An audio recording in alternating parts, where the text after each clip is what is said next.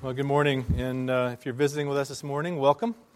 Once again, as John welcomed you earlier, we're glad to have you with us today. I want to, before I get started here, just acknowledge what's happening in Florida. We obviously have had this happen in Texas here just in the recent weeks, the hurricane that's blowing through, and I'm well aware that churches in Florida are not gathering for worship this morning. They're just not able to do that with that hurricane blowing up and through and along the coast today, and so I would encourage you all to be in prayer for those folks. So many thousands and thousands of people affected by that. I'll pray for that in just a moment. I know Alex Dean mentioned to me that the church where they came from, where he and Alicia came from, Heritage Baptist in Lakeland, is in the middle of the state, but people are sheltering up there today to be protected from the storm rather than gathering for a formal worship service like we are, leisurely and carefree relatively here with such good weather. They're not able to do that. So we'll pray for them here in a moment. This morning we're in Luke chapter 6 once again, beginning in verse 36. And this is, as we've seen in the last couple of weeks, this is Luke's version of the Sermon on the Mount, but it's called the Sermon on the Plain in Luke's Gospel. And this is Jesus preaching to the 12 apostles as he's just called them, along with a great crowd of people that have gathered there near the Sea of Galilee where he is at this time. And Jesus is here in this little sermon proclaiming the characteristics of the people who are in the kingdom of God. These are the characteristics, some of them. He's introducing this crowd to what it means to live in his kingdom, and he's already described to them the very countercultural blessings that come to someone who is a part of this kingdom. And he's described the hardest commandment we saw last week of love in this kingdom, that you must love, that you're called to love not only those who love you back, but also even your enemies, because God has done the same. And towards the end of it, he's going to introduce the necessary foundation for those who live in this kingdom. But here in these words this morning, beginning in verse 36 and following, he is describing the ethic of relationships in the kingdom of God. And this ethic is founded on God's measure of mercy to us. So you young Christians, as you listen along, you young disciples listening to these words of Jesus, pay attention and see if you can notice and think about your own life and your own interactions with the relationships that you have. Which is easier for you to do? Is it easier for you to recognize what's wrong with you? Or is it easier to recognize what's wrong with someone else? Think about that as we read Luke 6, beginning in verse 36. Jesus says, "Be merciful, even as your Father is merciful. Judge not, and you will not be judged. Condemn not, and you will not be condemned. Forgive, and you will be forgiven. Give, and it will be given to you. Good measure, pressed down, shaken together, running over, will be put into your lap. For with the measure you use, it will be measured back to you." He also told them a parable. "Can a blind man lead a blind man? Will they not both fall into a pit? A disciple is not above his teacher, but everyone, when he is fully trained, will be like his teacher. Why do you see the speck that is in your brother's eye, but do not notice the log that is in your own eye? How can you say to your brother, 'Brother, let me take out the speck that's in your eye,' when you yourself do not see the log that's in your own eye? You hypocrites! First take the log out of your own eye, and then you will see clearly to take out the speck that is in your brother's eye. The grass withers and the flowers fade, but the word of our God stands forever." Let's pray. Father, we pray that this morning you would be with us and at work among us, that you would give us your Spirit so that we can understand your gospel. Father, your love for us when we were yet enemies is too good for us to believe, and so we so often don't believe it practically as we live our lives in relationship with one another. Lord, help us to do that. Help us to do that anew and afresh this morning and sink that gospel more deeply into our souls. And we pray too for the people of Florida this morning as they're enduring the ravages of this hurricane that is landing there even now as I speak and as we listen. Father, that hurricane is there and people's lives are being turned upside down. Father, we pray that you would use the power of that storm to draw hearts to yourself, to recognize a need for you, and to see that the God of heaven is in control, even in the midst of a storm. Father, would you let that be so? We pray in Jesus' name and for his sake. Amen. Please be seated.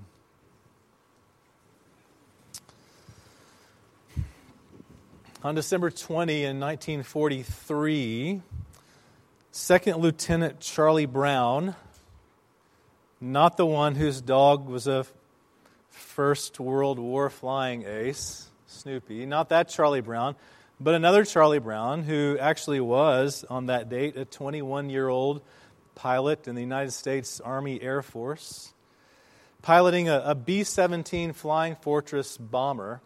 This young pilot, Second Lieutenant Brown, was on his first bombing run into North Germany, World War II. And his Flying Fortress was flying along in the formation of planes on their way to this particular bombing target. And as they approached, they began to take anti-aircraft fire, and his bomber was damaged severely. Some of the plexiglass gun turrets were shattered, and some of his crew were killed, and one of his engines was damaged, and so they lost power and had to drop back. They couldn't keep up with the formation. They were flying alone, which made them subject to even greater damage by the attacks of anti-aircraft fire from the ground and fighter planes in the sky. Finally, he had no choice but to turn back and away from the action, this hobbled bomber. And as he was doing so, on the ground, Franz Stigler, a German fighter pilot, saw this bomber turning around, and Stigler was a decorated German fighter pilot himself. He was lacking only one kill to achieve the coveted Knight's Cross of the German Air Force. And he saw an easy target. And so he took off in his Messerschmitt and raced towards this bomber, which had been a part of the attacking crowd over his Air Force base. And he approached the bomber, and he recognized what was happening with this bomber. He saw that it was hobbled and weak, and he saw the plexiglass turrets blown apart, and he saw blood on the windows. He recognized that the crew was damaged worse than the plane was. And instead of attacking, he changed his mind. He flew in a tight wing formation along the right side of this American bomber so that German anti-aircraft fire from the ground would not come their way. And he flew alongside, within eyesight of the pilot, Brown, of the American bomber, all the way to the edge of the northern coast of Germany, out to the North Sea. And then he saluted, and he peeled away. He let them go. He let them go. And we admire an act of courage like that. You know, this is a man who saw a weakness, and he refused to exploit it. So the question for us is, if such an act of mercy is so admirable in the ravages of war, then why is it so difficult in the relationships of life?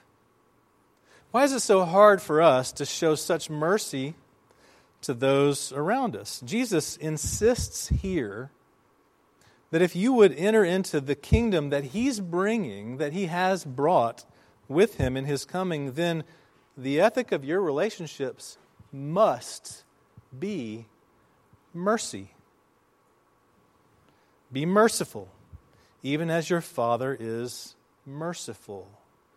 He has just finished explaining the requirement of love in this kingdom, as I mentioned a moment ago, that you must love not just those who love you back, but you must love your enemies. You must love those who seek to do you harm. And why? Because God is kind to the ungrateful and the evil. God Himself has loved His very enemies, which are not those people out there, but they are this man right here. And they're you as well. Those are the enemies whom God has loved, and now Jesus insists that that kind of love is going to inevitably overflow in mercy to everyone around you. That kingdom mercy follows a certain pattern, though. He explains it here, verse 37. Judge not, and you will not be judged. Condemn not, and you will not be condemned. Forgive, and you will be forgiven. Give, and it will be given to you. The pattern is pretty clear, I think, but it's this. We speak to others today the verdict that God will speak to us tomorrow. We speak to others today the verdict that God will speak to us tomorrow. Now, you got to be careful about this verse. This is, I think, one of those many very misused and misunderstood verses in Scripture.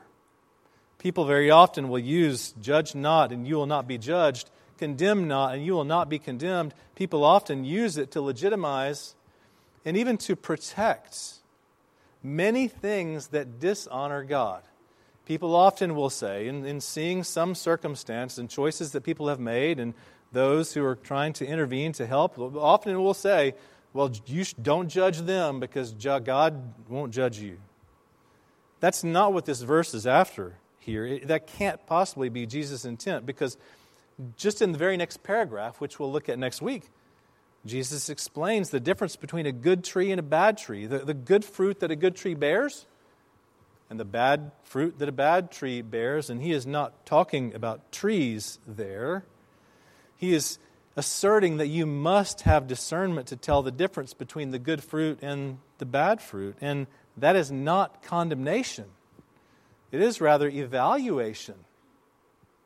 It is rather discernment. It's recognition of reality for the good of the people involved and for the honor of God. That's what he's talking about. Judgment and condemnation is not ours to give. It belongs only to God. And perhaps that's why Jesus is so insistent on this particular pattern, because if you would presume to play God, then you must not know God. Louis Agassiz was a renowned scientist in the mid-1800s. He became a professor at Harvard, a professor of zoology and of geology and of paleontology and of almost any other ology that you could come up with. This man was a very renowned scientist in the middle 1800s, and he was a lover of nature. He had grown up in the nature of Switzerland, and when he was 10 years old, his mother, a nature lover herself, took him to a place in Switzerland in the Alps called Echo Valley, because she knew that her 10-year-old son had not yet in his life heard a real echo. And they stood there at the mouth of the valley, and the mother explained to her 10-year-old son, this future professor. She said, "There is, son, living up in this valley, an old man who will speak back to every man who calls out to him from this place. And along with that old man, there's a young boy, a mountain boy who lives there, who will speak back to every boy who speaks to him from this place." And so her 10-year-old son, very curious, called out, "Hello." And of course, quickly came back the reply, "Hello." And the boy called out again, "Who are you?" And the reply came back, "Who are you?" And the boy became a little bit perturbed at that. He thought, I'm being mimicked here. I'm kind of being mocked. I'm kind of irritated about this. And so he called out, "I don't like you." And the voice came back, "I don't like you." And the boy was sensitive, a 10-year-old child, and so he turned to his mother and was kind of upset. He said, "I think that's a pretty disagreeable boy who lives back in the valley." And his mother said, "Well, try saying something nice to him." And so the boy turned and tried again. "I like you," he called out. And the answer came back, "I like you." "I will share my toys with you," he called out. And the voice came back, "I will share my toys with you." Every time he spoke, what had been spoken to him came right back to him. And that's just like the pattern that God has created for the mercy of His kingdom. Just like the pattern of an echo, so will be the pattern of God's gospel mercy. How you judge others now, so will God judge you then. How you condemn others now, so will God condemn you then. How you forgive others now, so will God forgive you then. And how you give to others now, so will God give to you then. Your words and your actions are not works righteousness here. That's not the point. But rather your words and your actions are simply proof of whether God's gospel mercy has ever actually come to roost in your own life. Just a few chapters later in Luke tells us the story of Jesus being invited to dinner at the home of a religious man named Simon. You may know the story. Simon invites Jesus in, and he comes in to dinner and reclines at the table.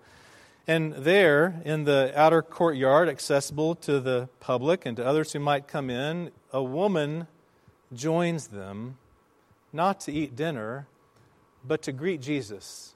And she's a sinful woman, we're told. And the implication is that she's a prostitute, a woman of the city. And she comes in, and as Jesus is reclined there at the table with Simon, the religious man, the woman begins to wash Jesus' feet with her tears and wipe his feet with her hair and to anoint his feet with ointment. And Simon, thinking to himself, makes a judgment call. And he says to himself, if this man Jesus were actually a prophet, then he would know who this woman is who is at his feet. Jesus, of course, understands Simon's posture of judgment, and he speaks up to Simon. He says, Simon, I have something to tell you. There was, he says, a certain moneylender who had loaned money to two businessmen. One of them owed him a little and the other owed him a lot, but neither of them could pay back their debt. And so the moneylender forgave their debts. Simon, which of those two businessmen do you think will be more grateful to the moneylender? And Simon replied rightly, I suppose the one whose debt was larger. Jesus said, that's exactly right. He said, ever since I came into your house, this woman has been washing my feet with her tears and drying my feet with her hair and anointing my feet with the ointment that she has. And you've done none of these things, Simon. And so he turns to the woman and says, your sins are forgiven. Go and sin no more. Simon doesn't get such words because Jesus had just explained here in this little sermon the golden rule. He said, as you wish that others would do to you, do so to them. It's really pretty simple. I mean, it's a very simple, there's nothing complex about that. Anyone can understand what he means by the echo of that pattern. As you wish that others would do for you, do so to them. Who of us wants to be judged? Who of us wants to be condemned? None of us do. And yet we judge others and we condemn others.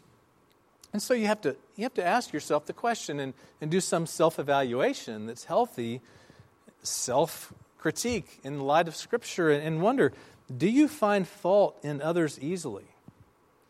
Do you criticize others quickly? Is that the nature of your relationships? Is that the way that you posture yourself among the people who are around you? And if so, then maybe you should ask yourself, do I really know this kingdom mercy?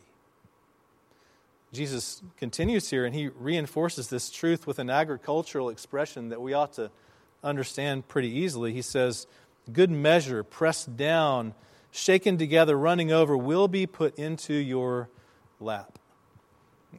We understand that figure of speech because we've all opened a bag of potato chips before. Right? You know what I mean by that. You've opened that bag of potato chips and you pop it open and you can feel that there's so much air in there and you wonder if there are any potato chips in the bag. And every time you open it, the answer is obvious to you, right? Please tell me I'm not the only one. You've also been disappointed by a bag of potato chips. Because the contents have settled during shipping and now it's all at the bottom and it's just full of air. That's what he's after here. He's explaining that in this agricultural day, when a transaction was made, a good seller of grain who has a generous heart will pour it out into the lap of the one receiving it. They might have their cloak raised up to receive the grain, and the one pouring it in would allow him to shake and settle it down so it would settle down to the bottom, and then he'd pour more in until it was overflowing from the top. This is what comes with God's measure of mercy. This is the way that it works. It will overflow for better or for worse, for the measure you use, it will be measured back to you. We speak to others now the verdict that God will speak to us then. And if you would live with the measure of God's gospel mercy, then it also requires a certain vision. Verse 39, he told them a parable. Can a blind man lead a blind man? Now, the answer to that is yes. Sort of. But then will they not both fall into a pit? Of course they will. Because a blind man is going to lead a blind man where a blind man goes, and they're both going to fall into a pit. We have a vision problem. Jake Olson is a college football player. Last Saturday he made his debut, I think it was, as the long snapper for the USC Trojans football team. And Jake Olson is blind. He has not seen since he was 12 years old when a degenerative disease took his eyesight away, and he is blind. He continued to play football as a long snapper. This is the guy that snaps the ball back to the holder for a field goal or back to the punter for a kick. He continued to do that through high school, and he achieved well enough to walk on to the football team at the University of Southern California, and there he's become a long snapper. And last Saturday, he had his debut snap. He successfully snapped the ball back for a successful field goal, and it was a huge celebration because his teammates had to lead him out onto the field. He didn't know where to go because he couldn't see. They took him right to the right spot, and they put him in the right place, and they told him the ball is right there below you, and he succeeded. And there was a huge celebration of his teammates following after. A huge celebration because it was a great accomplishment. But it's not so great an accomplishment as what the measure of God's mercy requires. Because we're all blind. To what? We read from Genesis 3 moments ago this morning in the Old Testament reading, and the part of that scripture that precedes what you heard is, of course, the story of the temptation in the garden. The serpent tempted the woman in the garden with the fruit of the tree of which they were told not to eat. And she ate, and she gave some to her husband. And we read there that their eyes were opened, and they knew that they were naked. So their eyes were opened at that moment, and I think it's a figure of speech to give you a sense of that they were growing in some awareness of a circumstance. But what was it that they focused their attention on? It was themselves. What they became aware of was their own shame. And so their vision became contained within. That's all that they could see. They were ashamed. So why do you think that you're tempted to judge other people? I can tell you, I think. It's because you're ashamed of yourself. It's because you're ashamed of yourself. I mean, why do you think that you're tempted to condemn other people?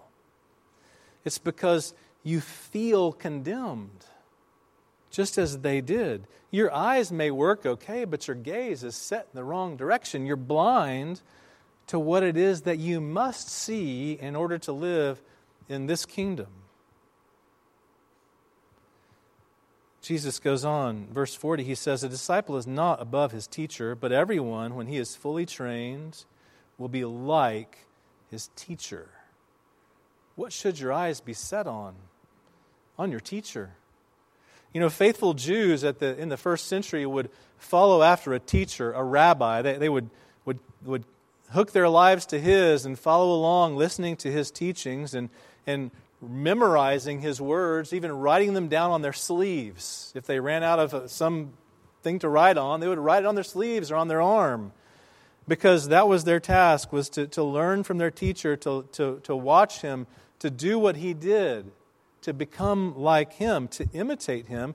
And if he was an unwise teacher, if he was ignorant or blind, then they too would all fall into the same pit, because a blind man would become like his teacher.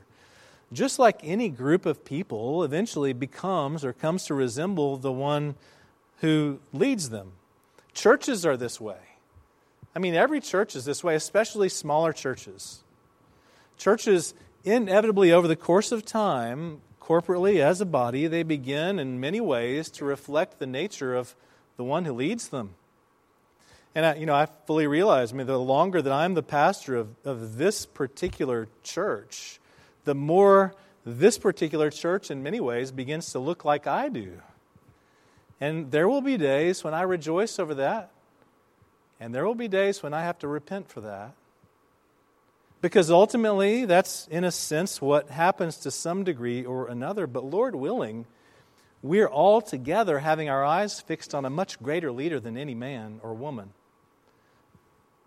We've got our eyes fixed on Jesus. Because the vision that the measure of mercy requires is to have your eyes fixed on Christ.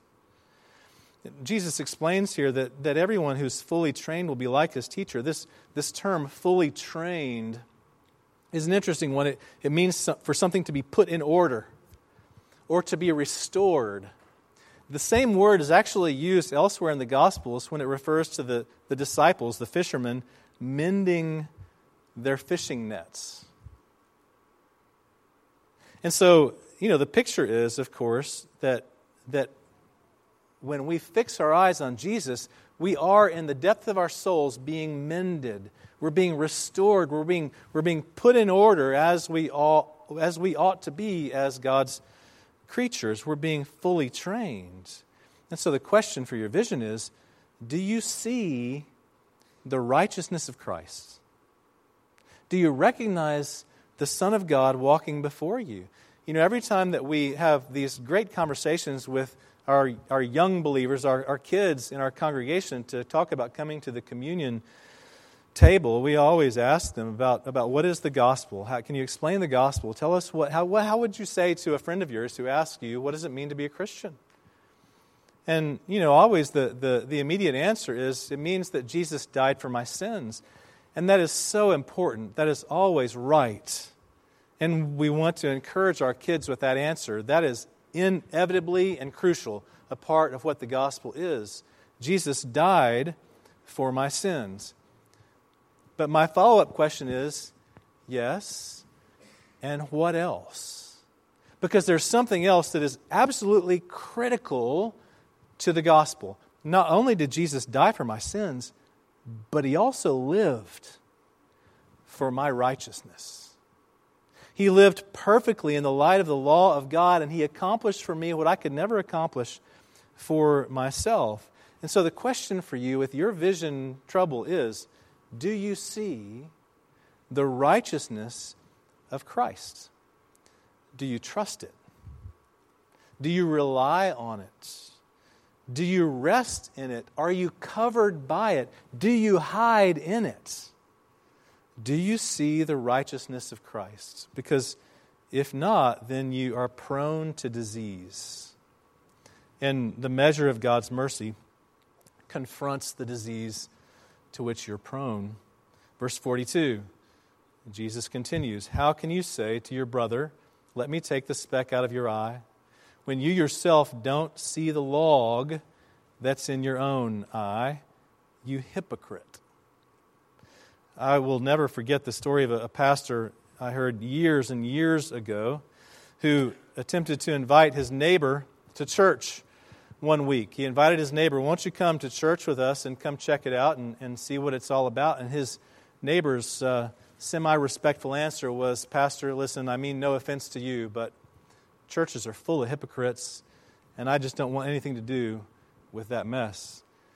And the pastor's savvy reply, respectful but firm, was, well, we've always got room for one more. So if you decide to come along, just let me know. We've always got room for one more. There is an ugly disease that is pervasive within the human race, and it's called hypocrisy. The Greek word that Jesus gives us here is interesting. It's almost exactly the same as the English word that's in your Bible before you. Hypokrita. Hypocrite. And a hypokrita was, in the ancient Greek world, a play actor. It was somebody who was on stage up here in a play. Someone who was pretending to be something that they weren't. Someone who in that day and age would have a mask that they would hold in front of their face. And if their role required anger, there would be an angry mask in front of their face. If their role required sorrow, there would be a crying mask. Or if it required laughter, there would be a laughing mask that they would hold in front of their face. And they could play act that way, the point being that they were pretending to be one thing while hiding another thing. They were pretending to be something they weren't while hiding what they actually were. And we all do it. We all do it because we all have Genesis 3 in common. So go back again with me to Genesis 3. And think about the scene there that we read earlier. You know, the man and the woman in the garden had been tempted by the serpent, and they had done what they had been strictly commanded not to do, having been given all the freedom of the creation, except for this one thing. And they had done exactly what they'd been commanded not to do. And their eyes were opened, and they saw that they were naked. And what did they do? But they sewed fig leaves together, or they made loincloths for themselves, depending on what Bible English translation you're looking at. The point being that they covered their shame. They made some attempt to cover what they now recognized about themselves. But when God arrived on the scene and they now had to answer for themselves, what mask did they hide behind? You heard it read earlier. What was the mask that they put on in front of their face? It was blame casting. Did you hear it? You've heard the words before. You've heard what they said. You know, the woman blamed the serpent as she pointed to the serpent's faults. She said, the devil made me do it. And the man blamed the woman as he pointed at her faults. He said, she made me do it. And then the man had the audacity to suggest that God had some blame in it. Did you notice what he said? He said, the woman that you gave to be with me, she did it. In other words, God, you did it. God, you're to blame. I mean, the whole thing is just a blame-casting party. There's a speck in his eye. There's a speck in her eye. There's a speck in your eye, God. You're at fault. You're the one who did it. The mask that we most love to hide behind is the fault of someone else. So, how do you recognize this disease? How do you recognize if you struggle with this disease? And you do. It's there. It's a part of who you are. Unfortunately, in the fall, it's a part of you. How do you recognize it? Well, there are a lot of ways, I imagine. I mean, one way would be in the way that you receive criticism. We've had to acknowledge this in the past couple of weeks in these words that Jesus has said here. You know, nobody wants to be criticized. Nobody wants to be judged or condemned. But when you receive criticism, how do you respond?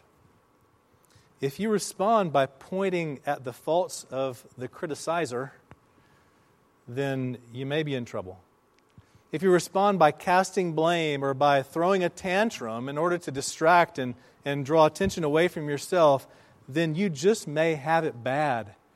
You just may be as diseased as you could ever imagine, and even more so.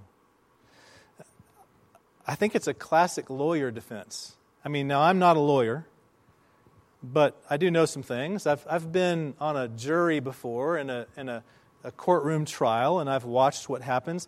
And I've read all of John Grisham's books. I know a few things about the legal world, and I think I know that a classic lawyer defense move is to discredit the witness, right? To discredit the witness. I mean, there's a certain football player in our community who's at work with lawyers doing some of that even now, right? We've read it. If you're a sports fan, you've seen that in the headlines.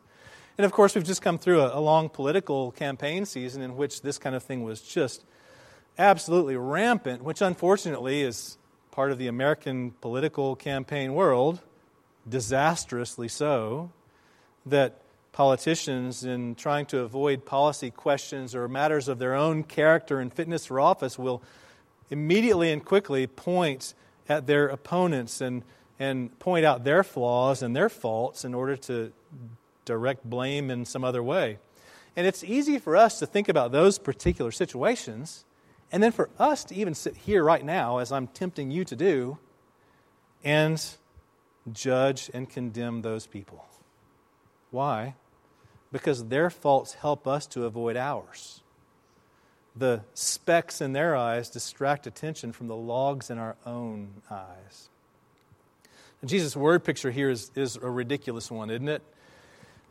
I think it's made to be that way. I think that's what he intended. It is ridiculous. It is hyperbole, exaggeration. It is bordering on humorous. And it probably was kind of funny as Jesus explained this thing about the speck and, a piece of sawdust in your neighbor's eye and a log in your eye. And I would imagine that it made the crowd laugh for just a moment until they began to realize the implications in their own lives.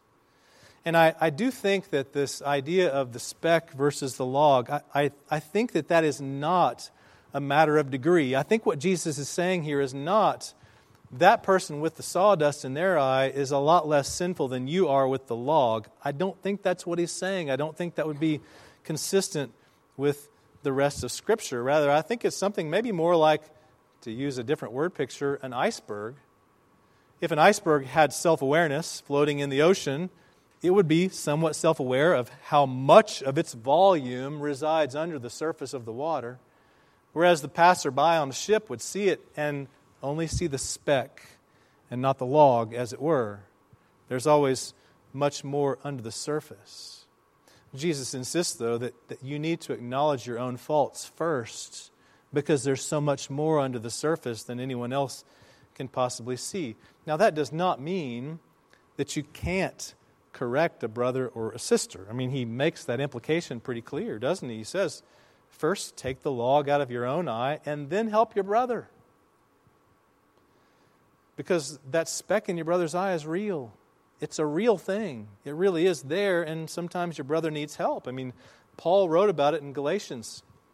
Chapter 6, his word was, he said, if anyone is caught in any transgression, you who are spiritual should restore him with gentleness, with a spirit of gentleness. But, he said, keep watch on yourself, lest you too be tempted. Don't hide behind their faults, because you bring your own faults to the table. So, how does God's measure of mercy confront this disease? How does it do it? It does it with the gospel. It does it with the righteousness of Christ. It does it with the righteousness of a Redeemer who could stand in your place and take the blame for you. After all, God made Jesus, who had no sin, to be sin for us, so that in Him we might become the righteousness of God. In other words, God hung His righteous Son on that log. And now you're free. And He did it in order to declare us to be faultless before His throne. And if you live and move and have your being in that good news, then there's no reason for self-defense. There's no reason to jump down the throat of someone near you in order to cast blame to distract from your own problems. There's no reason for that ever, because the gospel is better news than that. The gospel is remarkable news, and it is the measure of gospel mercy. So imagine this church being filled more and more with people who know this measure of God's mercy. I mean, imagine what it would be like. People who are eager more and more to forego words of judgment and condemnation, because in Christ, God has spoken to us words of forgiveness and charity.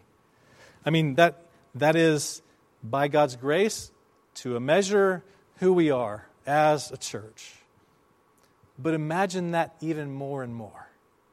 Imagine more and more of that abounding and flowing among us, and what it would do. Imagine what it would cause us to be in the communities in which we operate daily, in our ordinary lives. Imagine what it would do. I mean, this would be more and more a place where sinners could actually come and not feel threatened by people, but have their sin threatened by a righteous God who loves them. That would be a remarkable thing. That would be the goal of any and every church, I would hope, and certainly of ours. In the words of a friend of mine, it would be a place where there would be less pressure to perform and more encouragement to grow. Over 40 years after that World War II incident, Second Lieutenant Charlie Brown and his crew had been spared by that German fighter over northern Germany on their way to the North Sea. And 4 decades later, Brown and the German fighter pilot had occasion to meet each other. A remarkable opportunity to meet each other and to greet and to relive and remember the days of the war. And Brown was curious. Now an old man and beyond his career and heading towards the twilight of his life, he wanted to know, why did you show mercy to me and my crew on that day 4 decades ago? He asked the question, and the German's answer was, as I flew up to your plane, I remembered very clearly my training officer as I trained to become a fighter pilot, and he gave me this instruction. He said, if I ever hear of you gunning down a man who is parachuting to safety and helpless in the air, I will come and find you. He said, you never gun down the helpless. You had no parachute on that day, but you were no less helpless than that man would have been. From the one who would live in the kingdom of God, it is required that such mercy be shown, because by such a one has this mercy been received. Go, a good measure, pressed down, shaken together, and running over, has been poured into your lap. Go, therefore, and do likewise. In the name of the Father, and of the Son, and of the Holy Spirit. Oh Lord, we pray that you would help us to do these things, that you would help us to recognize your great mercy for us, and that we would respond mercifully to others. Father, enable us by the strength of your Spirit to forego judgment and condemnation, recognizing that all that we speak now will be spoken back to us, and recognizing that the proof of your mercy to us is the mercy of our own hearts and words to those around us. Father, help us. We pray that you would do these things for your glory and for our good. In Jesus' name, amen.